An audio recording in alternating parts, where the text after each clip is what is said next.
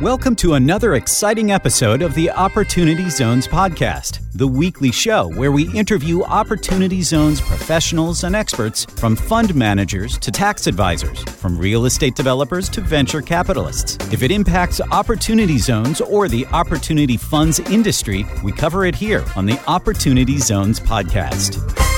Welcome to the Opportunity Zones podcast. I'm your host, Jimmy Atkinson. Multifamily residential real estate is the single most popular asset class for qualified opportunity funds and investors in opportunity zones. Novogradac estimates that $15.56 billion out of the $20.28 billion that they're tracking, or more than 75% of the funds that they're tracking, have at least some component of residential development. Here to join us today to discuss multifamily as it pertains to opportunity zones, but also overall multifamily sector, is Scott Hawksworth. Scott is co-founder of multifamilyinvestor.com, a property that I am co-owner in, and he joins us today from Chicago, Illinois. Scott, how are you doing, buddy? Welcome to the podcast. Thanks for having me, Jimmy. I'm doing great. How are you?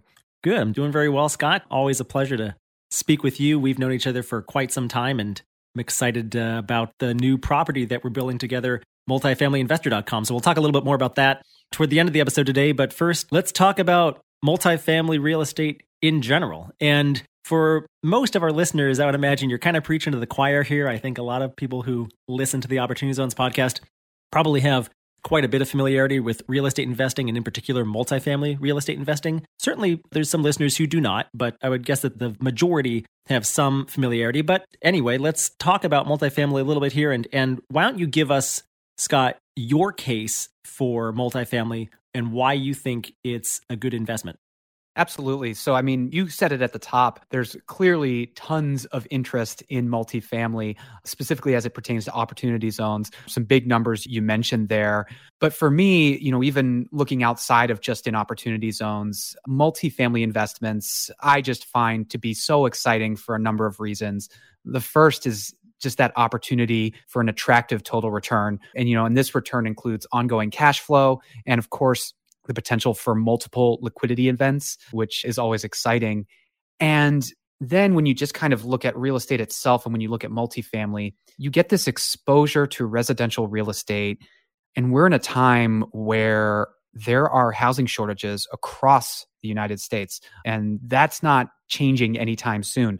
There's a little factoid I like to share here. Construction of new housing in the past 20 years fell 5.5 million units short of long-term historical levels. And this is according to the National Association of Realtors report. So what that means is we are in this period of housing shortage where people need homes, and we're just not building enough to meet demand. And that creates opportunity.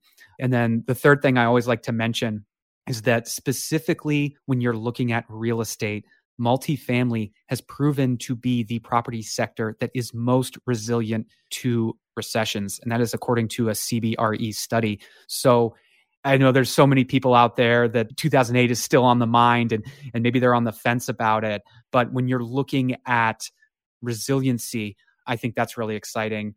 And then the other things I would add would be significant tax advantages. And Jimmy, I know you would have a lot to say about that, specifically when we're talking about opportunity zones. And then they can even function as a potential inflationary hedge, as real estate asset appreciation can outpace inflation. So those are kind of my why of multifamily investments. No, I think that's great, Scott. Yeah, I've always described multifamily as a very resilient and durable asset class. It's the most essential real estate property type. You can do without retail, probably. You can do without hotel and hospitality, as we've seen through the pandemic, especially at the beginning of it. But you need a roof over your head. You need residential real estate, and multifamily adds that density component that is much needed throughout this country. As you mentioned, the housing crisis that we're facing all over the country, and in particular, certain areas of the country are hit worse than others. I want to lock in on the tax benefits, though, because I'm a tax benefits guy. I started the Opportunity Zones podcast and a big OZ guy. So just to quickly review the OZ benefits for a qualified opportunity fund that invests in any type of asset, whether it's multifamily real estate or other real estate or operating business, or maybe something else. Two big tax benefits now that we're out of 2021. The 10% basis step up benefit has expired, but still two huge benefits are outstanding. One is a deferral of capital gains until the end of 2026. And two, as long as you hold the Opportunity Zone investment for at least 10 years, you get to eliminate capital gains tax liability on your Opportunity Zone appreciation, which is, I referred to it as probably the greatest tax incentive ever created. So that's the Qualified Opportunity Fund wrapper, of course, and its tax benefits, which my listeners are no stranger to. But Scott, are there other tax benefits to owning multifamily residential real estate, or are there other wrappers similar to qualified opportunity funds that you can package multifamily properties into? Give us the lay of the land in terms of tax benefits as you see it. Sure. Well, in terms of tax benefits, if you are the direct owner, and even if you're an investor, of course, there's depreciation that multifamily investments provide, which is nice to do that. Oh, I'm glad you brought up depreciation. Sorry to interject. And because I forgot the hidden benefit of Opportunity Zone investing, which is I'm up on my Opportunity Zone soapbox now. I love this wrapper, of course, Scott, you know that. Depreciation is fantastic until you go to sell a property, right? Because that depreciation gets recaptured. But that is not the case with Opportunity Zones. Depreciation recapture is eliminated for Opportunity Zone investors, which is another benefit that doesn't get talked about a lot. And I, frankly, almost forgot to talk about it until you mentioned it. But anyways, go on, Scott. Continue, please. So depreciation. And then, of course, if you are the direct owner of a multifamily property, you get those nice direct expense write-offs that you can take there. But then you were talking about wrappers, and there's another wrapper here, the Delaware Statutory Trust, or the DST, which for those unfamiliar is an investment vehicle that's organized as a trust that generates this passive income from real estate. And it allows investors to see the same capital gains tax benefits that they would get from a 1031 exchange without actually having to actively manage that replacement property. So that's really attractive for folks who maybe don't want to go through all of the hoops to directly manage a property, which can come with some challenges. You can still see some tax benefits there.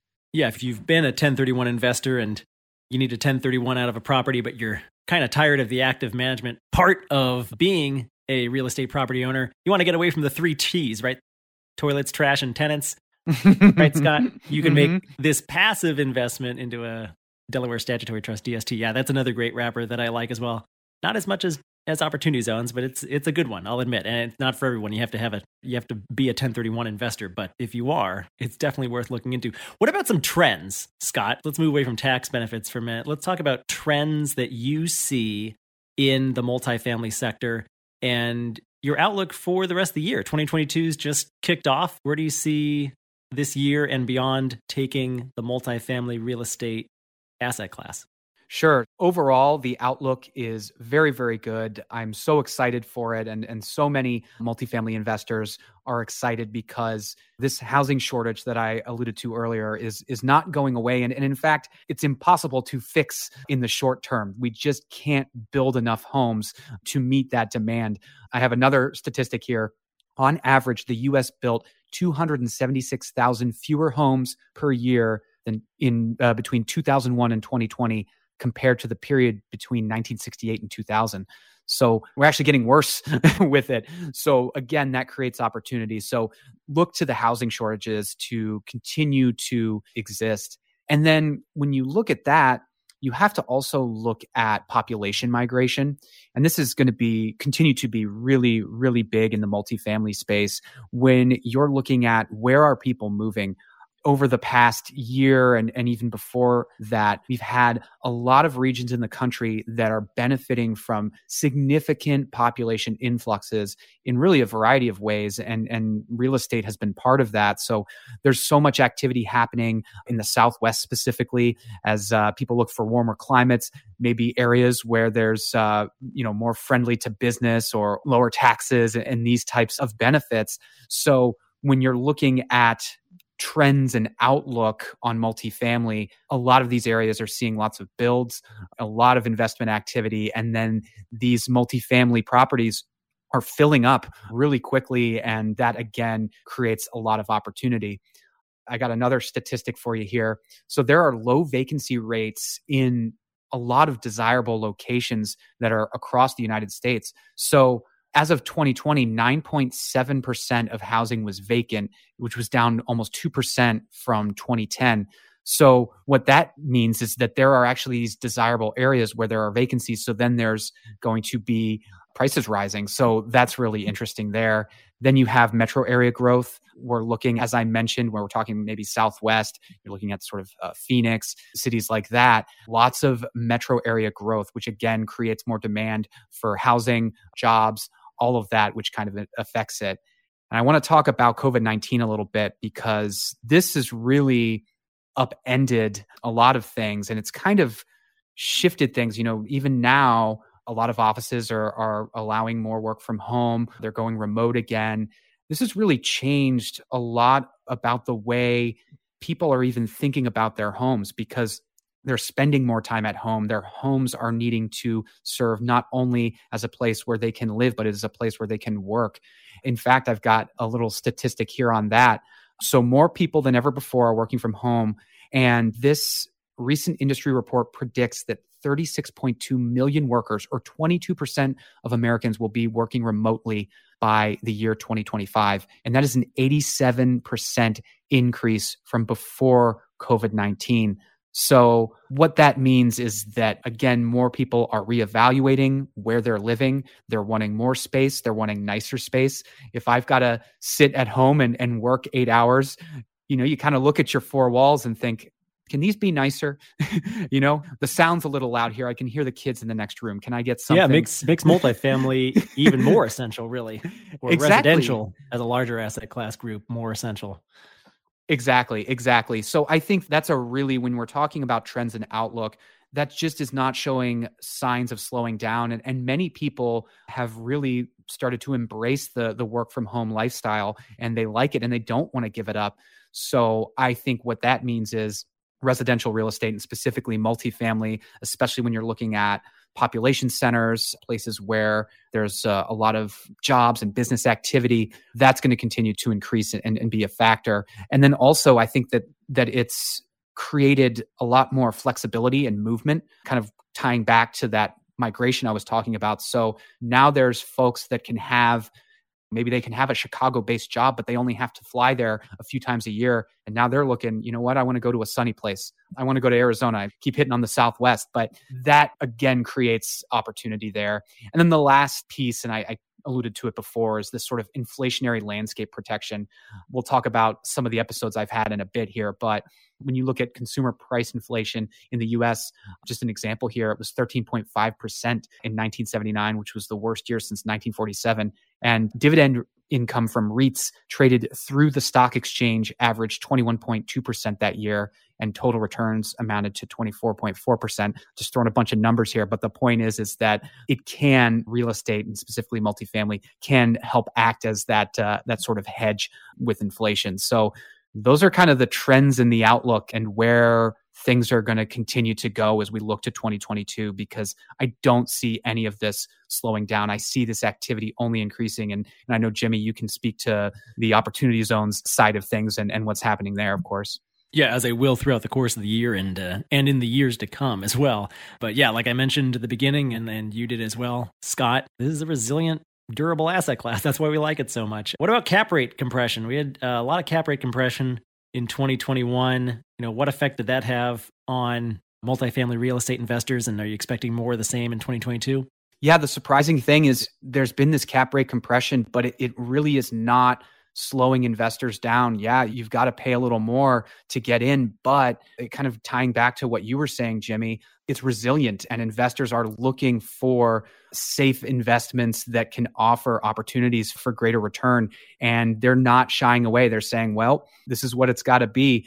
We've had also some trends in terms of new builds. It's a bit more difficult to get materials and things for builds. But again, that's not slowing down the activity, because I think you just look at, yes, okay, we've got inflation, we've got prices going up, but that main aspect of the housing shortages and the fact that no matter what the environment is, people need homes is really not deterring investors. I don't anticipate that will change over the next year. Yeah, and with bonds and treasuries where they are, probably I would say the next best alternative to get income current income is real estate. And I think that helps push up those prices and those values in not just the multifamily sector, but across the real estate asset class, but particularly the multifamily sector for some of the reasons we discussed.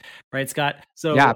Well, let's pivot now and tell us a little bit more about your story, Scott, and about multifamilyinvestor.com, which, I disclosed at the beginning, I'm a co-owner in that property. You're my business partner in that property. Scott, give us the story behind that.